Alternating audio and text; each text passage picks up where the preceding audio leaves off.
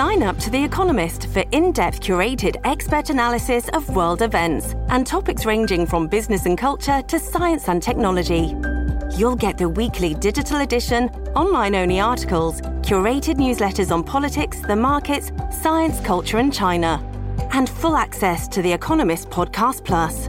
The Economist is independent journalism for independent thinking. Go to economist.com and get your first month free. Wyndham Hotels and Resorts makes travel possible for all. Whether it's the long haulers looking for a great cup of coffee, a roomier rest for the on-a-whim road trippers, or a place to make summer memories with the whole family. No matter who you are, where you're going, or why, with 24 trusted brands to choose from like La Quinta, Days Inn, and Super 8, your Wyndham is waiting. Get the lowest price at WyndhamHotels.com. Restrictions apply. Visit website for more details.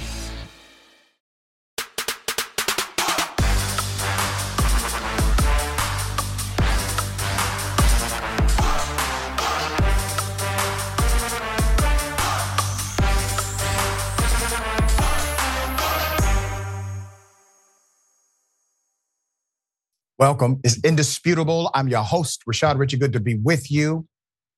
Very good to be with you. Breaking down news of the day, none other than Ray Vanna, Rebel HQ contributor and superstar. Should be a fascinating analysis. Top story of the day, United States congressman caught on camera threatening a former staff member. Here it is.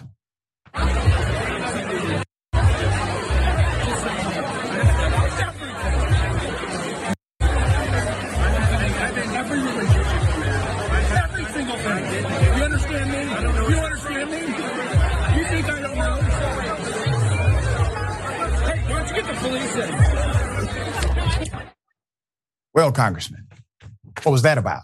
Let's put up the picture full mass. I have some detail worth mentioning. Per Mediaite, Representative Brandon Williams, Republican out of New York, was caught on camera threatening a former staffer during a tense confrontation at a holiday charity event on Thursday in D.C. In a video posted by Syracuse University student reporter Luke Raydale, Williams could be seen shouting at a man identified by captions as his former campaign manager and pointing his finger toward his face. Now, this is the stately picture of the congressman here. The former staffer seemed visibly shaken, attempted to respond, quote, "I don't know what you're," and then Williams cut him off. "Do you understand me? You think I don't know?" he screamed. As an unidentified woman intervened, Williams told her, "Hey, why don't you get the police in?" The congressman, who assumed office in January 2023, then turned toward the person recording the encounter and seemingly assaulted the camera. Okay, that's what it seemed like. In an interview with Semaphore, following the incident, Williams accused the former staffer of saying, quote, "incredibly vile things," end quote, about his wife and daughter, accusations the former staffer has denied. Quote, "I haven't said anything about his family," the ex-staffer insisted, claiming that Williams had confronted him and another former employee after hearing unspecified rumors.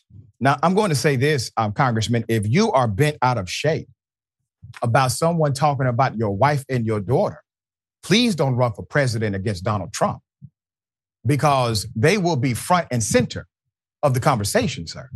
And would you have that same energy against Donald Trump if he talked about your wife and your daughter? But I actually believe the staffer, I think the congressman made that part up to seem justified. In a statement, and I want you to see the justification, Williams, the spokesperson, claimed the two former staffers, quote, were fired by the congressman earlier this year, and that both individuals, the one being confronted by the congressman and the one filming, made rude comments about the female members of the congressman's family, end quote. And then the spokesperson said, these individuals planted stories with the media, and one of them physically shoved the congressman at a holiday event. Edited from the video. As a former nuclear submarine officer known for his temperament and poise, tonight should be a lesson to all. Never go after this Navy nukes family. End quote. You know, you are a horrible spokesperson. Let's put up the picture of the individual who was the former staffer. You see, this person is a private citizen, which means, spokesperson, you have represented these elements as facts. You have represented that they did, in fact, plant stories to the media. You have represented one of them at least did, in fact, physically assault a United States congressman. Because of that proclamation and you being an agent of the congressman, this is basically the congressional office saying this about these two private individuals. If this is not true, they have all right to sue you. All right to sue you. And I'm glad I have somebody else who can talk about that and wax poetic more than I can. Ray Vanna. I mean, to me, this is golden. I mean, the spokesperson has set up the perfect grand slam, in my opinion. Thoughts? Oh, absolutely. Absolutely. First, I'll say between Brandon Williams and George Santos, what the hell is going on with this freshman class of Republicans coming out of the state of New York? Just, no tact, no class amongst this group of Republicans. I'll also say that I think that people have sort of a misconception about the way politics works and the prevalence of this type of behavior. I'm glad this is getting coverage, but I think that a lot of people in this country have a West Wing version of the way things happen in Washington, when I think the show Veep actually paints a lot more of an accurate picture of how things play out in the background. You see sort of these blow-ups happen kind of frequently when you're working in Washington politics. Not to say that it's acceptable. In fact, to say the exact opposite. It's completely unacceptable. And what we have here is a congressman who's, through his spokespeople, justifying this behavior as righteous anger about supposed unsubstantiated comments about his wife and daughter. You got into politics. Politics is a dirty game. Even let's say that these comments were made. That doesn't give you a justification to assault a private citizen. This isn't even someone who worked, in his congressional office. This is a campaign staffer, a former campaign staffer. And then, as you were pointing out, Dr. Ritchie, now you also have a potential claim for defamation, because they're not claiming that these were, rumors that the congressman heard. They stated it, as you pointed out, as fact. This campaign staffer was named. This isn't, a public figure. There's a private individual who just is a campaign staffer. Not exactly a glorious job. Often grueling hours for low pay. And so now they've given this individual, both of these individuals who they named, an opportunity to take him to court and to try to clear their names through our legal system. And I think that, if I don't have all of the background facts on this, of course, but if these were just unsubstantiated rumors or downright lies about them, they should absolutely do that. And it might even be necessary for them in order to continue working in Republican politics. That's right. Or they can just come to indisputable, set the record straight. Right. Same thing, court of law or indisputable, either one. All right.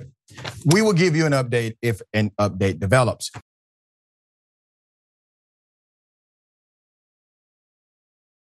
In Atlanta, Tip pulls up at a bar. Why? Because the bar is false representing, saying that T.I. and his son, indicating per the flyer, they will be in the building.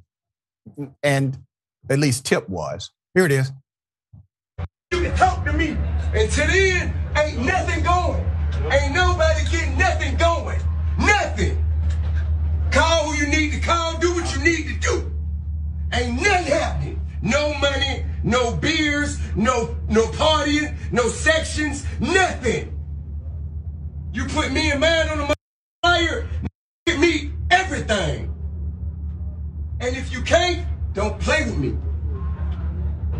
I don't know if y'all from here. Don't play with me in this city. It's my city. Don't play with me in this city. Yeah. Tip was involved in leading a local economic boycott of the establishment. Very peaceful, no violence happened whatsoever. In addition to that, the individual or the individuals who were involved, they seemed to have remedied the situation. But I will give you the background and the update. So T.I. has had an eventful week. So the infamous incident with his 19-year-old son, King Harris, that happened at the Falcons game. Falcons versus New Orleans, great rivalry. That went viral. The rapper and business owner has now found his next viral moment after he was caught on camera going off at the entrance of a club. And I think it was quite appropriate. In the video that was posted on social media, What You Know, rapper was seen having a very loud one-sided argument with someone outside of an establishment. All right, so that's part of the narrative. So he continued, quote, "Ain't nobody getting nothing, going, nothing. Call who you need to call, do what you need to do, ain't nothing happening. No money, no beers, no partying, no sections, nothing. You put me in mind on the MF flyer, give me everything, and if you can't, don't play with me." I don't know if y'all from here, but don't play with me in this city. This is my city. The ex-user that posted a video, Stephen Dingle, had an accompanying TikTok where he gave an explanation as to what actually went down. So here's some more detail. Listen, this is coming live from Standing on Business at 5. Let me tell you how Atlanta folks stand on business. Y'all know Atlanta is not a real place. And y'all know we go crazy with party flyers. We always see for MLK weekend, or if something happens on social media, we use a flyer, create a flyer out of it. So y'all know the situation that happened with T.I. Tiny and their son King at the Falcons game this past Sunday. So of course, in typical Atlanta fashion, a promoter made a flyer. Here's one of the flyers right here. Folks said, but this right here is the more important flyer. I just want y'all to take note of the photo, the location, the club, 11:45, and when. This Wednesday, R&B Wednesday. So they used the situation to make this flyer. It's very important to the story. So I got word last night that apparently this flyer made it to T.I. And of course, what I'm about to say is a dramatization of what happened because I wasn't there. But what I'm about to say did happen. So T.I. saw this flyer and said, "Oh, word? They want to play with me like that? That's a bit. I'll be up there in a minute." And no, this is last night because today's Wednesday when I'm posting this. But we talking about Tuesday night. So apparently, Tip goes 11:45 to just holler at some folks to tell them, "You can't play with me like this. Like, we ain't doing this one. You are not using some tomfoolery from the internet regarding me and my family, especially me and my son, and using me to promote a nightclub. We ain't doing that one." So I ain't gonna talk about what happened, what went on from there. I don't know. That part, I don't know. But what I do know is that this is the new flyer. And Tip and King will be at 11:45 tonight for R&B Wednesday. R&B Wednesdays, yes. You see, the economic boycott, while short-lived, was effective because they're actually on a flyer and getting paid for the service as they should have been in the beginning. And I want to connect this to something because there's this required relationship, obviously, between industry and artist. And this permeates all the way to Hollywood naturally, right? Music industry, entertainment, etc. But anytime there's a level of usury, regardless of what level that comes at, and it doesn't matter who's doing it, the artist or the industry execs, promoters, you name it, it should be called out, period. fairness has more than a place. Fairness is required when you deal with me. And it should be required when people deal with you. All right. And sometimes fairness has to be asserted. But it appears T.I. eventually worked it out. All of the issues with the lounge, because as you see, he and King were there for R&B Wednesday. All right. His other son was there as well. And King posted a story of him and his brother playing their new song, Father Like Sons. All right. You know, it ended well, actually, I think. Rayvon, thoughts here? I love a story with a happy ending, and I think this one is. I'm really glad we're covering this story because it gives me an opportunity to talk about one of my favorite aspects of property law, which is publicity rights. Everybody has them. As public figures, Dr. Richie and I and T.I., of course, all have publicity rights. But even you, someone who is probably not a public figure, have publicity rights. You have the sole right to profit off of your likeness. And what was happening in this case was the club was profiting off of the likeness of T.I. as well as his son without giving them any benefit, without paying for the right to use their image, or, cutting them a deal, benefiting from it and then also paying them out without creating a partnership or without getting any sort of explicit permission, which is why you saw him blow up at him, that promoter, which I think was reasonable, extremely reasonable on several levels. But what they did end up doing was coming to a solution where, it's a mutually beneficial relationship now. And they got some, just continue using the word publicity. They got some added publicity from all of this now that they're going to continue to profit off of. So it's a win-win situation at the end of the day. I'm happy to see it.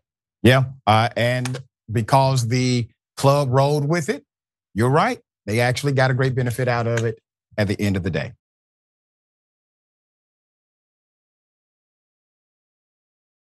Two people in a presidential debate, not a presidential debate. It was interesting. So I'm going to take you to a few highlights from the Governor Newsom and Governor DeSatan debate. Here it is. I think it's important to folks watching. They're probably wondering, what are we actually doing here? And I want to answer that very directly. I'll tell you why I'm here. I'm here to tell the truth about the Biden-Harris record and also compare and contrast Ron DeSantis' record and the Republican Party's record as a point of contrast that's as different as daylight and darkness. You want to bring us back to a pre-1960s world, America in reverse. You want to roll back hard-earned national rights on voting rights, on civil rights, on LGBTQ rights, on women's rights, not just access to abortion, but also access to contraception. You want to weaponize grievance. You are focusing on false separateness. You in particular, Ron, are on a banning binge, a cultural purge, intimidating and humiliating people you disagree with. You and President Trump are really trying to light democracy on fire. So, Sean, there are profound differences tonight, and I look forward to engaging them. But there's one thing in closing that we have in common is neither of us will be the nominee for our party in 2024. Got him. I mean, whoever wrote that one-liner for the opener, please give that person a raise and keep that individual on your team. Yes, that was the icebreaker. Put it up full mass. All right. Beneath those smiles was a lot of contention for the other. Florida Governor Ron DeSantis, Republican, and California Governor Gavin Newsom, Democrat, went head-to-head during a fiery 90-minute Fox News debate moderated by none other than Sean Hannity and branded as the great red versus blue state debate on Thursday as the governors, one a current presidential contender, the other one seen as a future prospect for the Democratic Party, clashed over their records, policy, taking jabs at one another, sometimes over key issues. So let me give you the takeaways on my end. Given the role age expected to play in the 2024 presidential contest, the two governors, when compared to the 81-year-old Biden and the 77-year-old Trump, are young rising stars in their respective parties. Almost every question asked by Sean Hannity will be viewed through the lens of the current presidential race as the two jousted over whose state is doing better. Newsom, 56 years of age, defended the Biden administration and stiff-armed suggestions that he will run while scoring digs against DeSantis, who's 45, who has struggled since entering the GOP primary. Now, I'm going to say this. I think the debate actually put the nail in the coffin for DeSantis being a serious presidential candidate.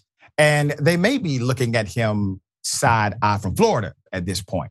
Because clearly, one, he has the personality of a rock, a mean rock. He tries, but he cannot land it. He also is not very swift and, let's just say, thoughtful about his own policies. He doesn't seem to understand them. Or he's engaged in some massive gaslighting himself. Probably both are true. Joe Biden will be our nominee in a matter of weeks, Newsom said. And in a matter of weeks, Ron will be endorsing Donald Trump as nominee for the Republican Party. But Florida's leader struck back by calling attention to how voters remain pessimistic about higher costs, and many don't believe the president is up to the job. At one point, DeSantis accused Newsom of running a, quote, shadow campaign for president in 2024, a premise the California governor has rejected vigorously and gone to great lengths to dispute, posed by Hannity if he would say unequivocally he would not run in 2024 under any circumstances. Newsom quickly shot back, correct. COVID-19. DeSantis has hung so much of his popularity among conservatives on resisting COVID-19 restrictions.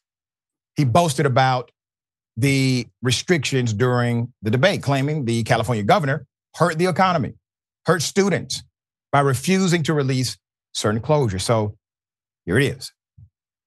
They tax too much. They regulate too much. They have a political agenda. It's not a good climate for business. They've lost a lot of companies. A lot of companies have moved to Texas. We have had some to Florida, but they've lost a lot of companies to Texas because they're not doing a good job looking out for folks and not creating a good business environment.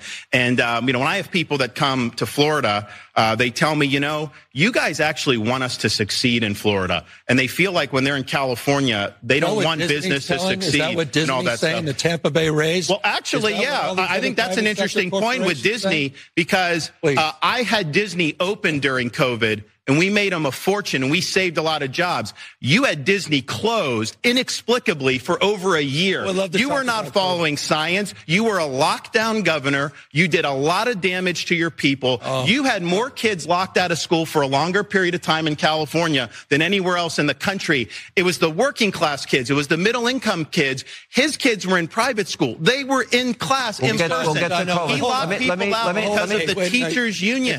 He is owned by the teachers union. You will never cross the teachers union. This is just a lot of hot lock, stock, and barrel. All right, and we have more. So Newsom fired back by pointing out the negative health consequences and how DeSantis embraced restrictions in the early days of the crisis when Florida declared the pandemic an emergency and imposed closures at beaches, bars, and restaurants. You even wore a mask, Newsom said. He did all of that until he decided to fall prey to the fringe of his party. And as a consequence of that run, tens of thousands of people lost their lives, end quote. And let me go to the mispronouncing of the VP's name, Kamala Harris. During one of the smaller exchanges during the COVID-19 portion of the debate, Newsom called out DeSantis over the pronunciation of Vice President Kamala Harris's name. Newsom interrupted DeSantis, saying the Florida Republican was insulting her on purpose. Here it is. What Gavin Newsom does in California is kowtow to the teachers union. Whatever they tell him to do, he does. He will never balk the teachers union. That's why the kids were locked out of school for so long. Joe Biden is in the pocket of the teachers union, and so is Kamala Harris. That's why they fought school openings when he came in there. It's Kamala when they had Harris, that in Ron. there. It's Kamala Biden came Harris, into office Madam and he Vice brought in the President teacher union to be able to do all these different things to try to keep the schools closed. At least it was caught, right? Really, the slight is the lack of honoring the VP in front of that name. There's more, all right? So California versus Florida. Let's get into it. Much of the debate also touched on how differently red and blue states address problems, from taxation to violent crime. At the outset, DeSantis and Newsom battled over why Americans are leaving more liberal-leaning states to more conservative ones, according to census data. DeSantis, who at one point held up a map documenting human feces in San Francisco, noted how even Newsom's father-in-law moved to the Sunshine State in recent years. New population data has shown roughly 29,000 Floridians moved to California, compared to about 51,000 who did the reverse. He's the first governor to ever lose population, DeSantis said. They actually at one point ran out of U-Hauls in the state of California because so many people were leaving. At various points when Hannity contrasted the two states, Newsom defended the Golden State's achievement and huge population, saying his state has no peers. Let's go to abortion. Newsom was pressed by DeSantis and Hannity on what restrictions, if any, he would support in the final months of pregnancy. He declined to engage with the question of at what stage, the procedure should be prohibited. However, quote, I trust the mother and doctor to make the decision, end quote, is what Newsom said. Newsom returned fire by pressing DeSantis to explain if he was signed a 6-week national abortion ban, similar to the legislation he signed into law in Florida, which he said, even Donald Trump said it was too extreme. DeSantis dodged Newsom's question, however, instead telling Hannity he supports the culture of life and pivoted to how Democrats won't say if they support any regulation on abortion. And then immigration. As the two sparred over immigration and border management, Newsom accused DeSantis of luring migrants under false pretense by offering jobs and housing, an accusation stemming from the effort to organize flights for migrants to Martha's Vineyard and a few other places. His office organized similar flights to Sacramento, California, and other over the summer. That kind of gamesmanship, using human beings as pawns, I think is disqualifying, Newsom said. And I think it's actually more than disqualifying, it's criminal. It's criminal. Those are human beings, right? They actually are under the protection of the United States justice system. And so if you decide to do something criminal against an individual who may be undocumented, doesn't matter, documented or undocumented, that person has the right of justice. You should be punished. All right. There was a lot there. Rayvana, what were your thoughts about this fascinating debate? Fascinating is the exact word I was about to use to describe it. So before the debate happened a few weeks back, Gavin Newsom said that Ron DeSantis lost the debate the moment that he said that he would do it, the moment he agreed to it. Not because, Gavin Newsom was necessarily, touting his debate expertise, which he does have. He's very politician-like. He went into the right career for himself. But because there's no reason for Ron DeSantis to be debating Gavin Newsom right now. Gavin Newsom, as he pointed out at the debate, is not running for president. His job there was to represent the Biden-Harris administration. And, for all of the disagreements I have politically with both the Biden-Harris administration and Gavin Newsom, he did a wonderful job at that. He went in to list all of those points, to give the DNC's arguments against the Republican Party. He did an excellent job, whereas Ron DeSantis went in extremely ill-prepared, really not to represent his policies, not to represent his record, but to attack California, which doesn't benefit him in this primary. It gave Gavin Newsom an opportunity to point out that Trump is beating him by 41 points in his own state and the Republican primary. But the most important thing that I think Gavin Newsom was able to do was to attack the Republican position on abortion, because we've seen time and time again now, multiple elections, across this country, that abortion restrictions are deeply unpopular. People want to protect abortion. Every time it's been put on the ballot for the people to vote on, they have protected abortion. So what we're seeing right now is the DNC, the Democratic Party in state parties are gearing up to try to get ballot measures in 2024 in swing states to give people their ability to protect abortion in those states, so that people who are going to vote Democrat are going to go out to the polls in order to protect their rights to abortion. It's an excellent strategy. And Gavin Newsom was did a really, really good job at pushing the party line. And I think really laid, for better, for worse. I'm not sure that this is, necessarily the direction I would see the country going in, but definitely laid the path for him to run in 2028. Yeah, I agree 100%. And I also agreed with the comment Newsom made early, that as soon as DeSantis said yes, he has already admitted defeat, because there is no way running for president you pause to debate a guy who's not running for president. All right, still fascinating.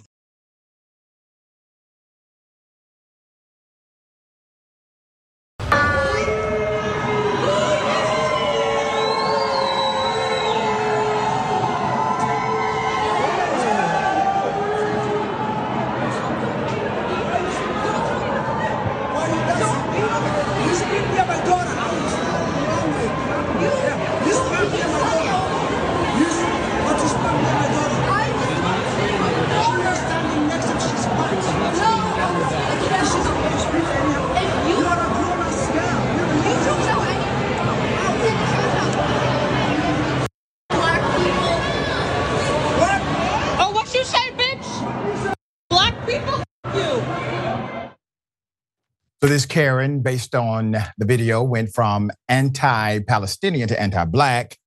Let's put up one of the pictures full of masks. I'm going to give you the background to this insanity.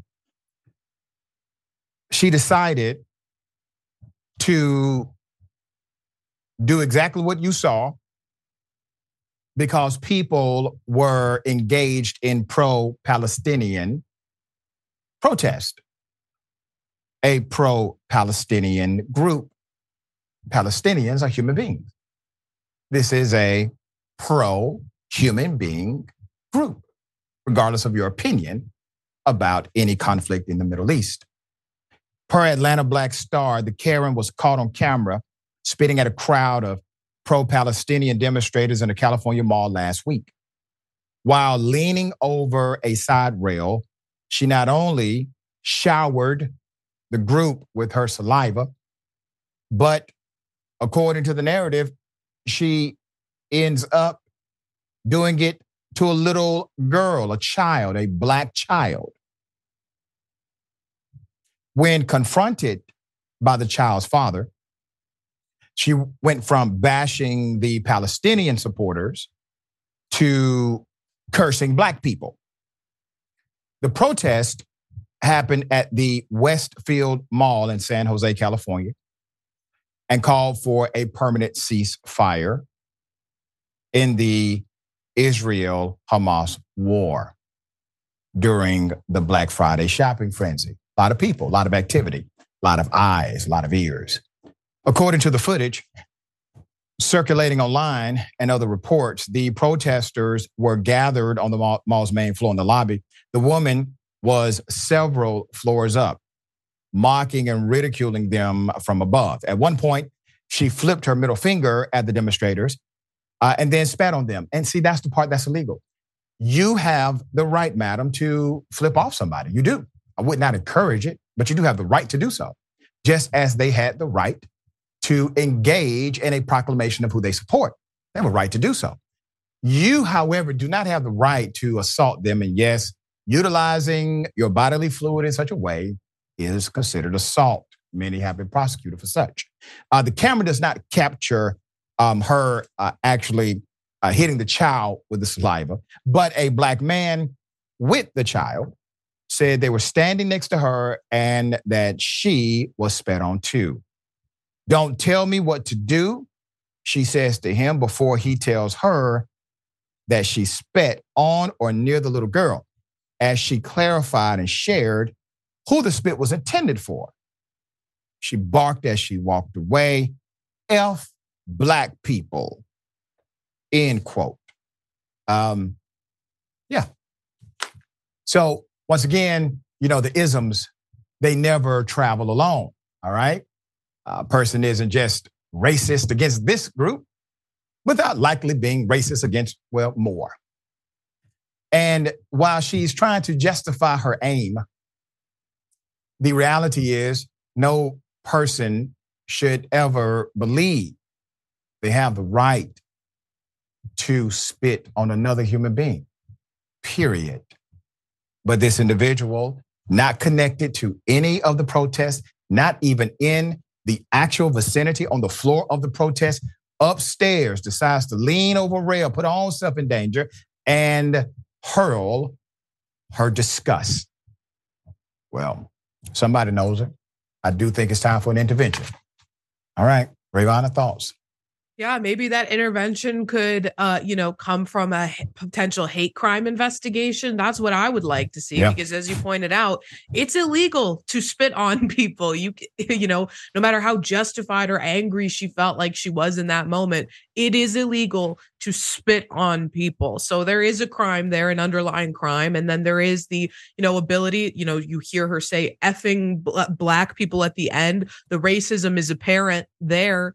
And I think you made an excellent point, Dr. Ritchie, by pointing out that, it's very, very rare that racism is isolated at, or specific against one group of people. That's right. We've seen in the past weeks and, months now, this rabid anti-Palestinian sentiment being driven, not by a love for, Israel or the Jewish people, but a hate for Palestinians and Muslims more broadly. The most rabid elements, the most anti-Palestinian elements of those groups of people. And what we saw here was her manifesting that racism, that hatred by spitting on that group of people. And regardless of whether or not she spit accidentally on that black girl, it doesn't matter, because at the end of her interaction with the father, she says, as I said, effing black people, to show her disgust and her racism towards black people as well. And, there's been silence from the state of California's Hate Crime Investigation Bureau thus far. I would like them to respond to the comments being requested from these news organizations so that we can see that there's some sort of progress being made. I can't believe that we're, how a week or so out from this video being uploaded and we don't have this woman's name yet. Yep. That is shocking to me. I know the internet can work fast. Let's get a name. Let's get some action. Let's make sure that she's not able to go and act with racist impunity in the future. Right. And make sure that there's an example set of how the public, how our authorities will respond to such a thing. Okay. All right. We'll bring you updates as they come.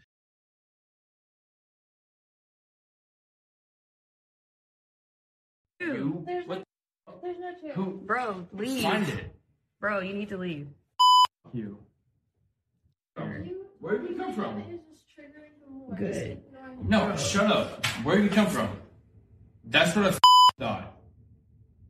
This is your hood. I'm in the hood now. You're in charge now. I'm in the hood. Dude, what do you want? Like, I'm going to get, like... Oh my gosh, dude. Please don't touch me. Don't touch her, bro. Don't touch her. Fucking touch her. Don't touch her. I swear to God. Here we go. Bro, this will be it. This will be it. You just pushed her. You just assaulted her. And it's on camera. Put it up. Put it up. Don't. Okay. Put it up. Get this. I know where you're from. I know where you're from. What's up? Hey, What's up? Hey, What's up?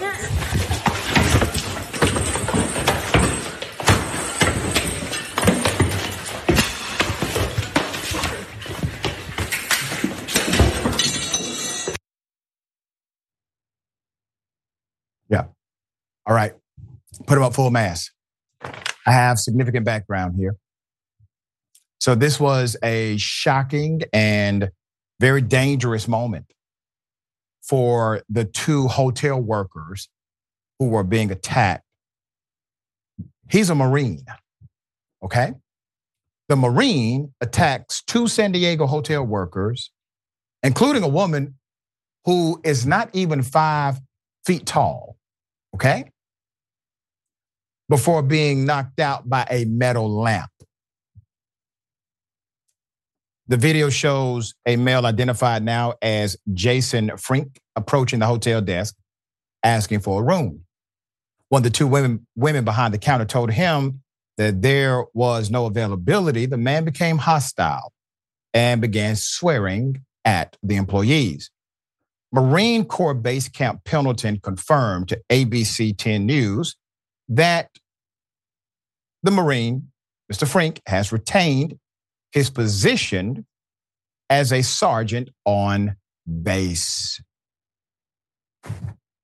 Yeah. So what you see is basically what you get here in this video. I mean, to have that kind of anger and violence because someone made a factual proclamation about the business restriction. They can't kick somebody out of the hotel for you to get in one. And then you decide to physically assault, to attack. There should definitely be an arrest here. There's no provocation, no reason, no self-defense for you. But according to the last report per ABC News local affiliate, he's retained his position as sergeant, meaning supervisor. All right, thoughts here?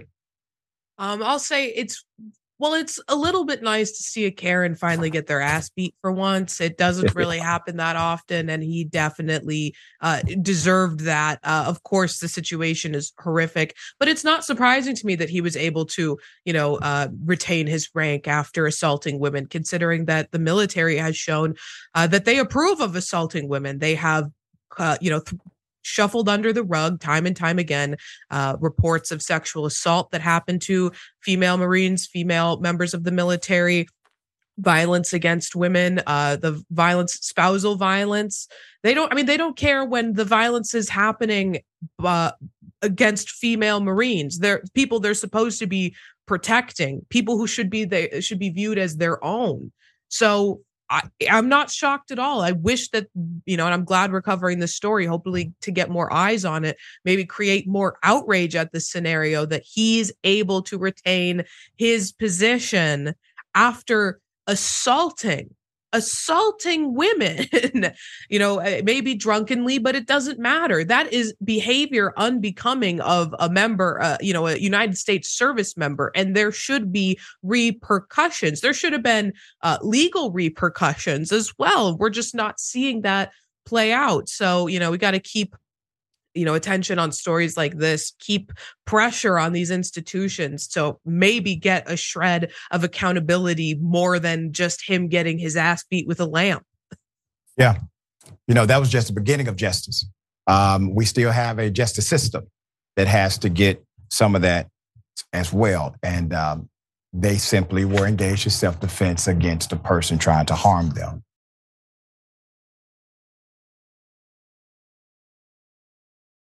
Black Lives Matter, they continue to denounce this individual who has claimed to be a leader of BLM and endorsed Donald Trump. Now, I have some words to say about this personally. I've been waiting to get back in the air chair to do so. Naturally, we invite the young man to come on to the program anytime in the bullpen, anytime on Indisputable. Here's a reminder video. This is my favorite story of the day because it identifies with what I've seen in the barbershop. All the brothers, for some reason right now, are turning tides right now. And I just wonder, what is the big reason? I think personally, it's the duplicity of the Democrats. The hypocrisy. We're not stupid. The brothers are not stupid. We understand when someone's for us and when someone is not. And it's obvious that the Democratic Party is not for us. You're not saying the entire Republican Party. You're saying Donald Trump. So what is it about Donald Trump? Is it the economics? You noted the black family. What is it going to take for him to shore up this support among black voters? A lot of people are misinformed. They don't really understand because they don't educate themselves on Donald Trump as a person and his history. But if they do that, and it's going to take, leaders, educated leaders, getting the word out there, I think that it'll happen on its own and it'll be organic because personally, I love the man. Why did you end up leaving Black Lives Matter? Or are you still affiliated with it? No, I'm still affiliated with it. My message that I preach and that I tout is unity. It's a message of unity. It's unity driven. I want to bring together all the marginalized groups from the margins and bring them to the center, because we're stronger together as a one nation under indivisible under God. All right. I'm going to tell you what the people at Black Lives Matter, what they have to say. But before I do that, I wanted to make sure, let's put up the picture full mass. I want to make sure I provide some policy dynamics. Politics is a policy game. If you engage in politics without understanding that, you are already manipulated, number one. Number two, politics is messy. When you decide to say yes to the Republicans, have the same level of integrity as you had for saying no to the Democrats. If you're saying that Democrats are racist or their policies are antithetical to black people, which, by the way, I agree. I agree that many Democratic policies are antithetical. We bring them out right here on this show. But to then try to sell to the nation, try to sell to black people that somehow Republican policies create an advantage for black people. There's a reason, dear brother, that while you endorse Donald Trump has never endorsed Black Lives Matter. There's a reason for that. You need to stop endorsing people who refuse to endorse you. He will not represent your policy agenda, nor will he represent mine. But some homework for you to do, sir. Household median income fell under the presidency of Donald Trump for black Americans. Employment ratio, the actual earned ratio of employment utilizing the U6 rating system fell under Donald Trump. College money dried up under Donald Trump. High school graduation of black children decreased under Donald Trump. The list goes on.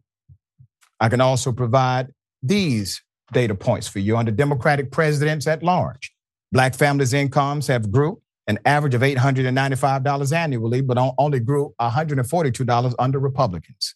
The black unemployment rate fell by a net of 7.9 percentage points across 26 years of Democratic leadership, but it went up 13.7 points during 26 years of Republican leadership. Across the years of Democratic leadership, black poverty has actually declined by 23.6 percentage points when a Democrat was in charge of the White House, but it actually grew by 3 points when a Republican held the White House. The numbers are actually similar for Latinos as well. All right.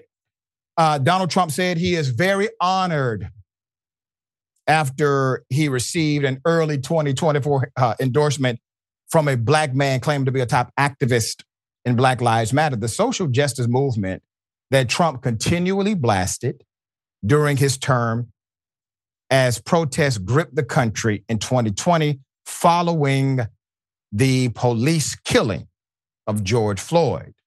Word of the surprise endorsement emerged November 28 after self-proclaimed political activist Mark Fisher, who says he co-founded a BLM organization in Rhode Island, expressed his support for Trump during an interview with Fox and Friends while complaining about a Biden-era policy or policies. And once again, let me set the record straight.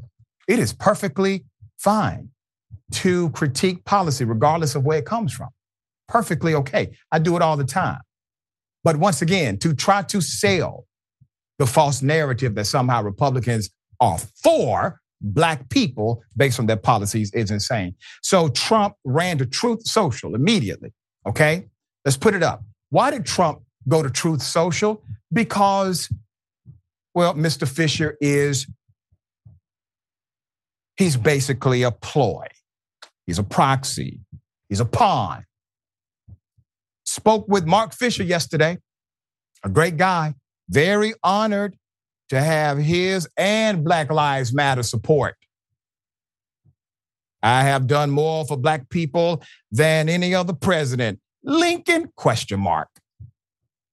Including 10-year funding for historically black colleges and universities where they had none, opportunity zones, criminal justice reform, and much, much more. Thank you, Mark.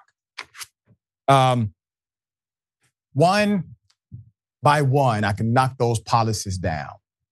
Trump set to defund and decrease funding for educational talent search the federal TRIO program, you know it is upward bound. There was a whole lot of first-time college students in urban communities that dried up under his presidency. While we talk about criminal justice reform, remember, under Donald Trump, sentences actually increased. Nonviolent offenders spent more time in jail.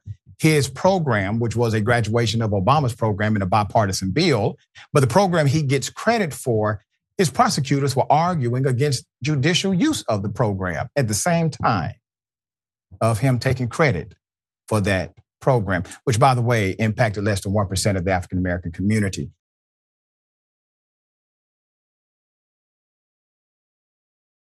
In another interview on the Kim Iverson show, Fisher said, Black voters have been used and abused by Democrats for too long. And I agree with that statement in the context of understanding both parties play this political game.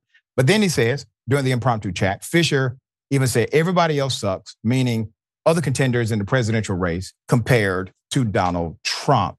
Here it is. Do you feel alone in this viewpoint in the world that you're in, being in the BLM movement?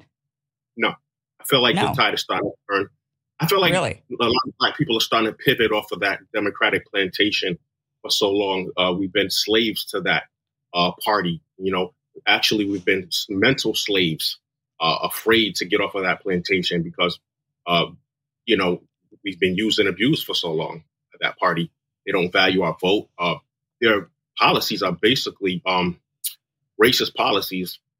And I believe it's a racist party that strikes at the heart of the Black family and the nuclear family in general. And I believe Donald Trump he's the opposite. He's going to tell you how it is. He's going to give it to you straight. He's not going to, be a hypocrite and stab you in the back like the Democratic Party loves to do. Trump has done more for the Black community than any president I can think of in my lifetime. Name the policy, sir. You say he takes softball interviews because he knows no one is going to challenge him on these weak-ass Sean Hannity talking points. Black people are on a plantation. That's meant to invoke emotionalism out of Black folks so that we feel like, oh, we can't say we're for a Democrat because then this person says we're slaves. No, he wants you to think like him. And if you don't think like him, you must be a slave. But the truth is, if you think like him just because he tells you to, that is enslavement of the mental parameters. Here's the reality. He's utilizing an adopted blueprint. He's saying the same terminology that has been said by others who decided to do the about face.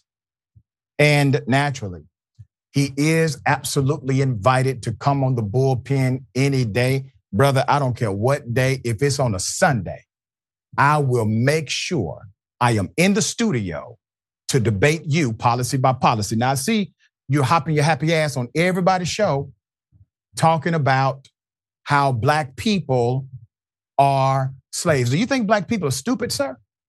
There's a reason why the majority of Black folks vote for the left-leaning candidate. There's a reason. All you have to do is look at the policy dynamics and what our values are. And you will see line by line that the connection you claim exists between policy, Republican Party, and Black America simply is non-existent.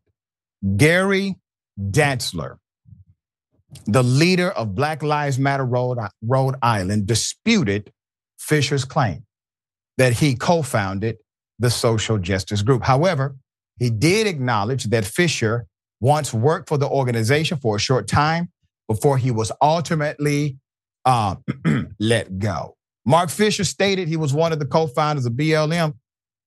He told the Providence Journal without going into much detail. Absolutely not.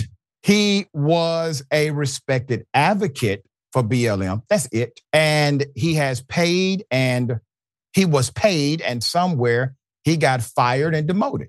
Fisher finds himself embroiled in controversy with many in the official Black Lives Matter movement, painting him as an imposter. He is listed as the founder of BLM Inc., a separate independent entity that purported to represent the broader Black Lives Matter movement led by Fisher, a relatively unknown former staffer with a new loose-knit connection on the national stage. He's the pawn.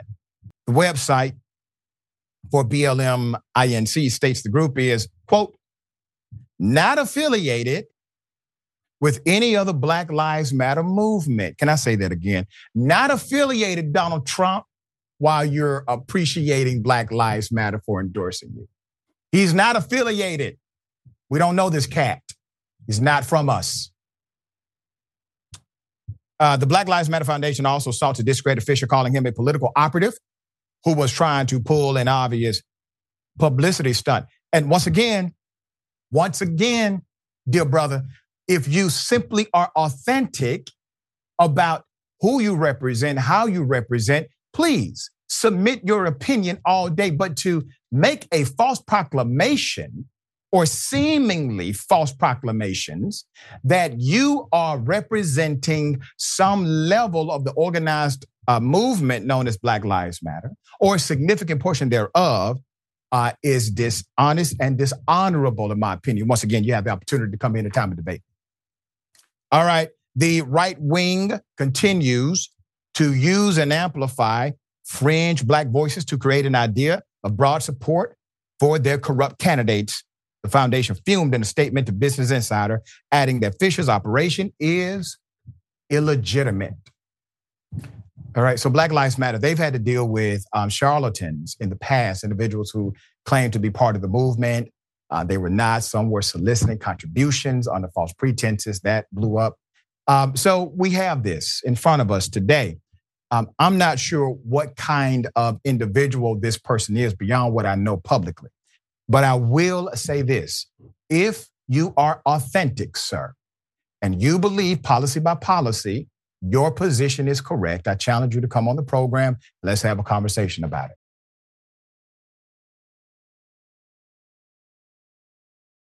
Now, we covered on day one, from day one, a deacon in Atlanta pulled over, simple traffic ticket. According to the officer, he refused to sign. That's not what the video showed. He kills this man, okay? We had the daughter on the program. We now have the actual footage, and I will give you the update. Here it is.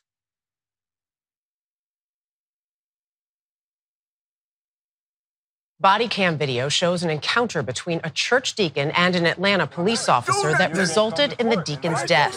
It all started as a routine stop after an accident, and now the deacon's family is demanding justice. All right, I did find you at fault in the accident. I was in the red light. My light was green. After then Atlanta police officer Kieran Kimbrough determined 62-year-old Johnny Holloman was at fault for an August 10th car accident. You're going to sign this ticket right here before I get my sergeant out here.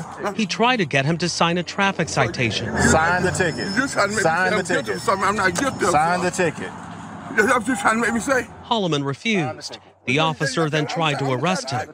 The scuffle ends with Holloman on the ground. Put your hands behind your back. And the officer tasing him. Put your hands behind your back. Holloman eventually became unresponsive, and the officer cuffs him. He checks Holloman's pulse. A group of officers gather around, but it's not until paramedics arrive around 10 minutes later that CPR is performed. It's been hard. It's been rough. Nitra Holloman is his daughter. What he did to our father was murder. It wasn't that he passed away. Holloman was a deacon at a local church. His autopsy determined the tasing, along with existing heart disease, led to his death. The Atlanta Police Department said it fired the officer for not following the policy of calling a supervisor to the scene. Now we're asking for the officer to be jailed and prosecuted to the fullest extent. The former officer is appealing the firing, and his attorney said he acted lawfully. The district attorney will determine whether charges will be filed. I would like to highlight a few things, make a correction to their reporting. Mr. Holloman never refused, never explicitly said no to signing the traffic ticket. He never did. He did what many of us do. He continued to plead his case.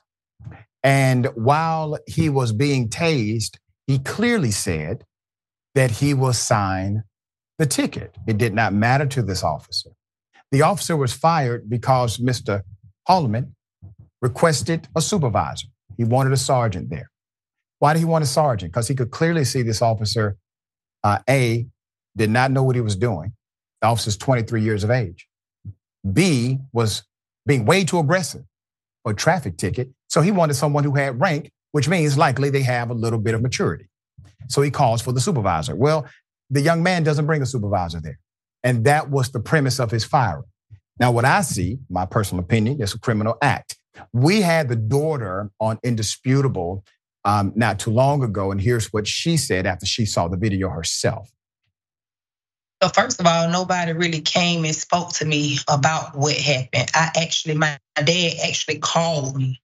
So when he called me, he called out, he said, baby, but I could hear what was going on because the phone was on speaker, so I could hear my dad and I could also hear the officer.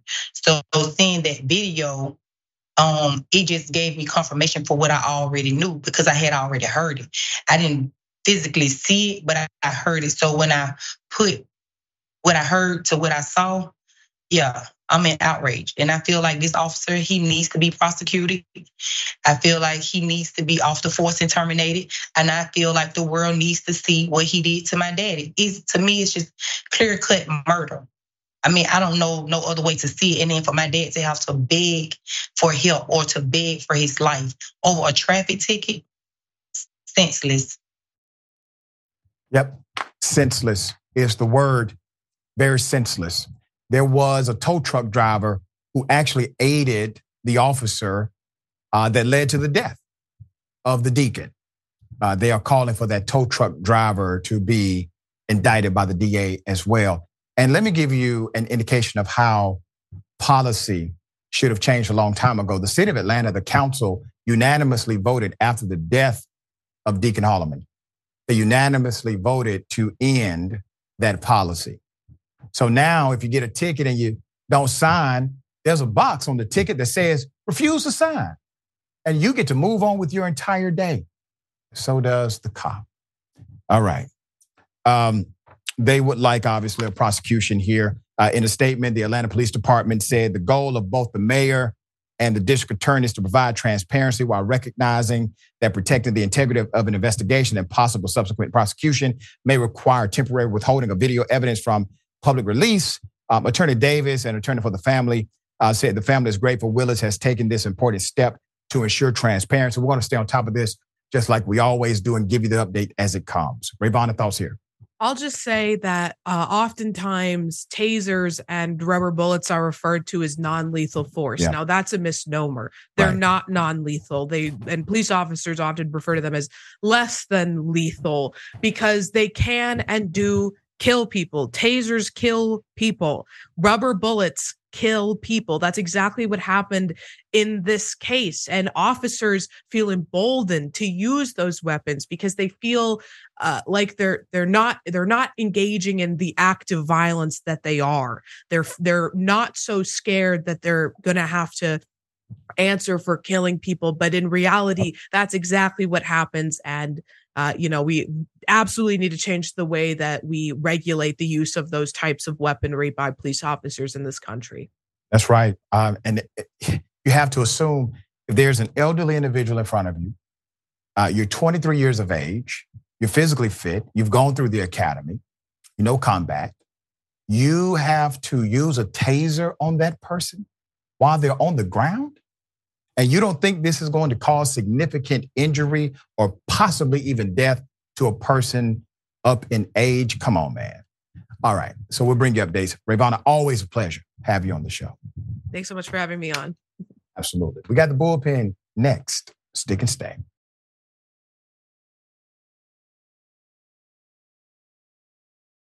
All right. Welcome back. Good to be with you. Ladies and gentlemen, let's get it. Welcome to the bullpen.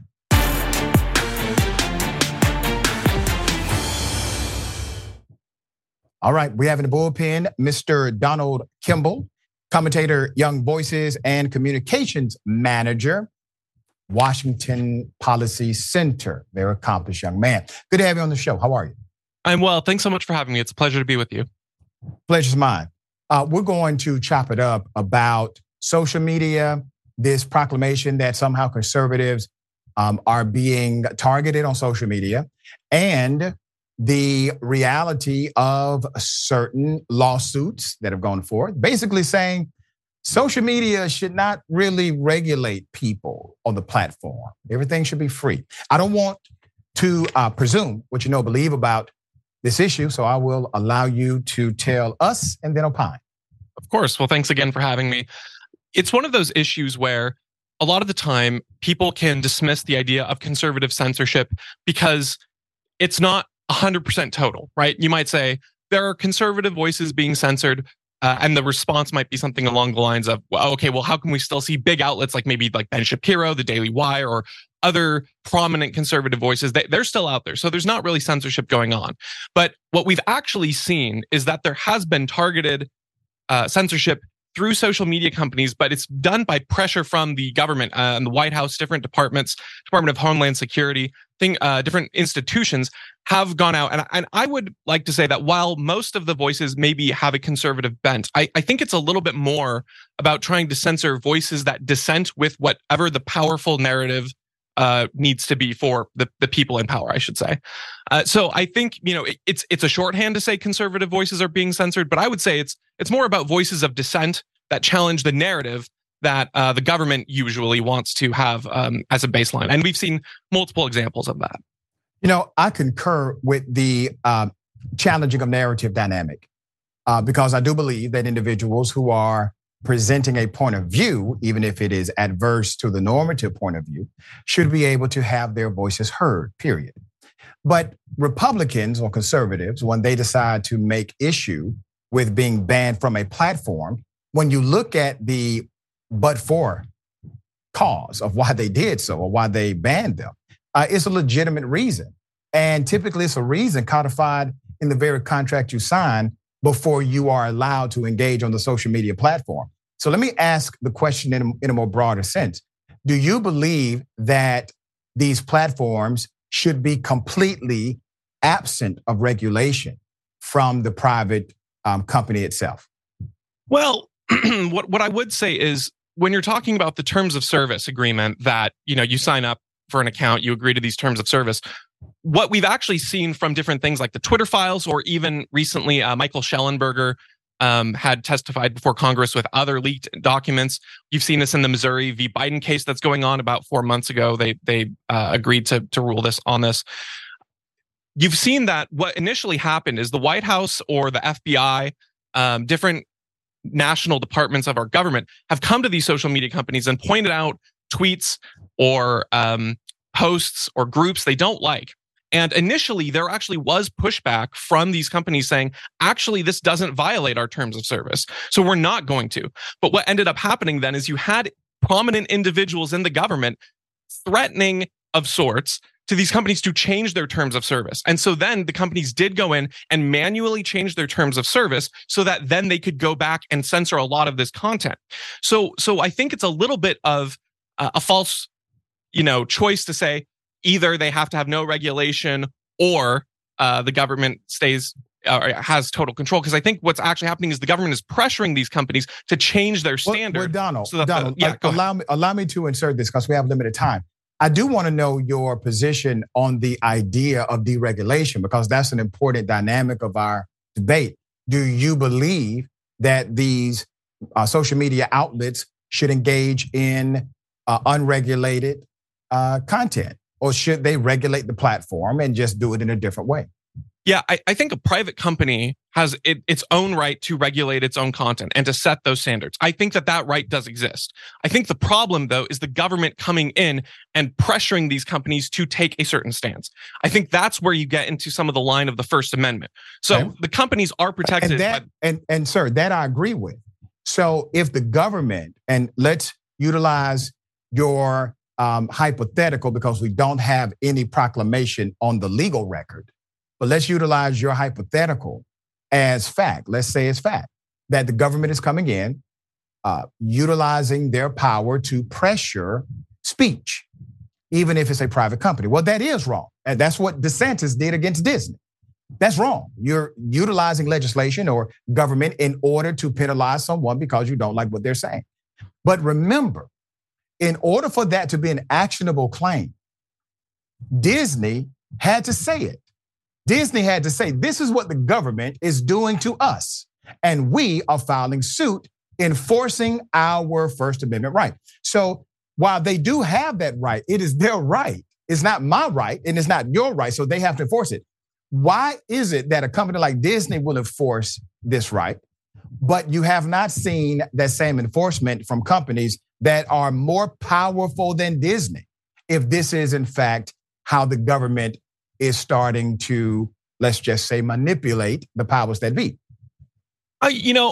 It's hard to speculate on the motives of the big companies, but I would argue that pre-Elon's takeover, in particular with Twitter, that was a company that was very willing to go along with a lot of the narratives that the government wanted. And I think that you can look at a lot of the leaked emails that do confirm this White House collusion of sorts, if you want to call it that. Yeah, but that's different. That's different now. Let's talk about that. Collusion, coordination. A private company, as you had just laid out on the show, a private company has the right of regulation. They have the right of MOU contracts, whatever association or partnership they choose to have, they can have that. You have private-public partnerships all over the place. The NFL, in many ways, is a private-public partnerships in some respect, given the stadium dynamics and city governments and state governments that are involved.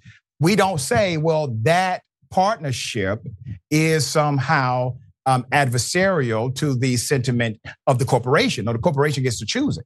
And if we don't want the corporation engaging in that kind of behavior, we as a consumer, as customers, we can decide to economically disengage from that company. So my point to you is there's a conflation here of the terminology collusion and then force.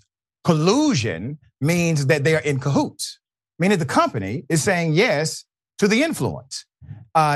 Force would mean the company is saying no, but the government is threatening them and giving them no other choice. So which one is it?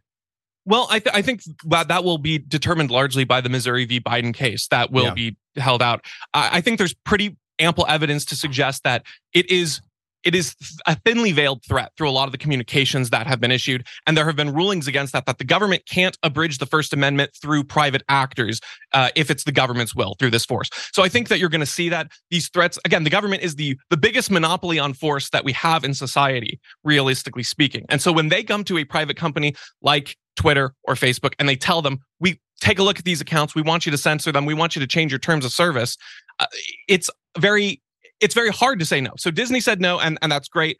But the federal government is also a much bigger institution than the state of Florida, for instance. Okay. And you don't suggest that it should be completely deregulated, even in a more moderate system. You don't want complete deregulation, right? Again, if it's a private company, I think that they have the right to do what it is. I would highly promote a culture of free speech. I think that companies should be more willing to let voices of dissent exist because as we've seen with things from COVID to the Hunter Biden laptop story, things that often were said, this is misinformation, this is false, later do turn out to be true. I don't think anyone has a monopoly on the truth. And so I would, even if it's a private company's right to censor and moderate things, I would encourage companies and our culture in the US to be very open to more speech, not less. Yeah, and I concur with that final point. And I'm going to give you some stats as to where the pushback, much of it is coming from. 98% of American parents believe that social media platforms are dangerous and anyone under 18 should get some type of parental permission.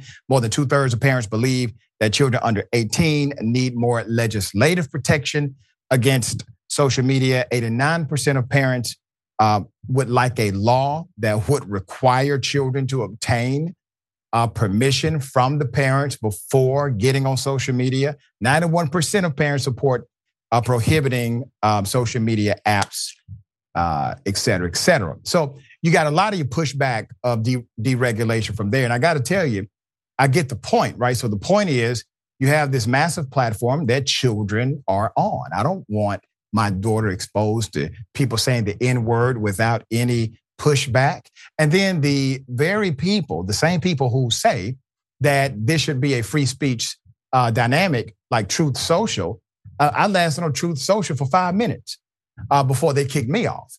And I said nothing that was controversial. It was just because of who I am. So the same people that are launching the debate, right, and going and actually filing court cases are the same people engaged in the same level of activity of silencing others who are not in agreement with them. Yeah, but my only response to that would be the St. Augustine quote, which is never judge a philosophy by its abuse. And so I would strongly encourage, that's really rotten behavior. And I don't support that either. I think that that's one of the problems sometimes with the conservative side is they'll say things like, we need smaller government. And then when they get in power, they don't make it smaller because they want to punish the people that they view as harming them. So I don't like the censorship of conservative voices. I do think, again, it's more about disrupting the narrative. They don't want that to happen. But I would also say that when you create your own platform and you want it to be a free speech platform, it should be a free speech platform. And you shouldn't silence or kick someone like yourself off just because of dissenting views either. There you go. There you go. Listen, man, I mean, I want dissenting voices, so I entertain the conservative point of view on damn near every show. So I appreciate you coming on the show. Thank you, sir. Thank you so much for having me. Absolutely. All right. Remember, take care of yourself, take care of each other, take care of the planet. Remember, the truth is always indisputable.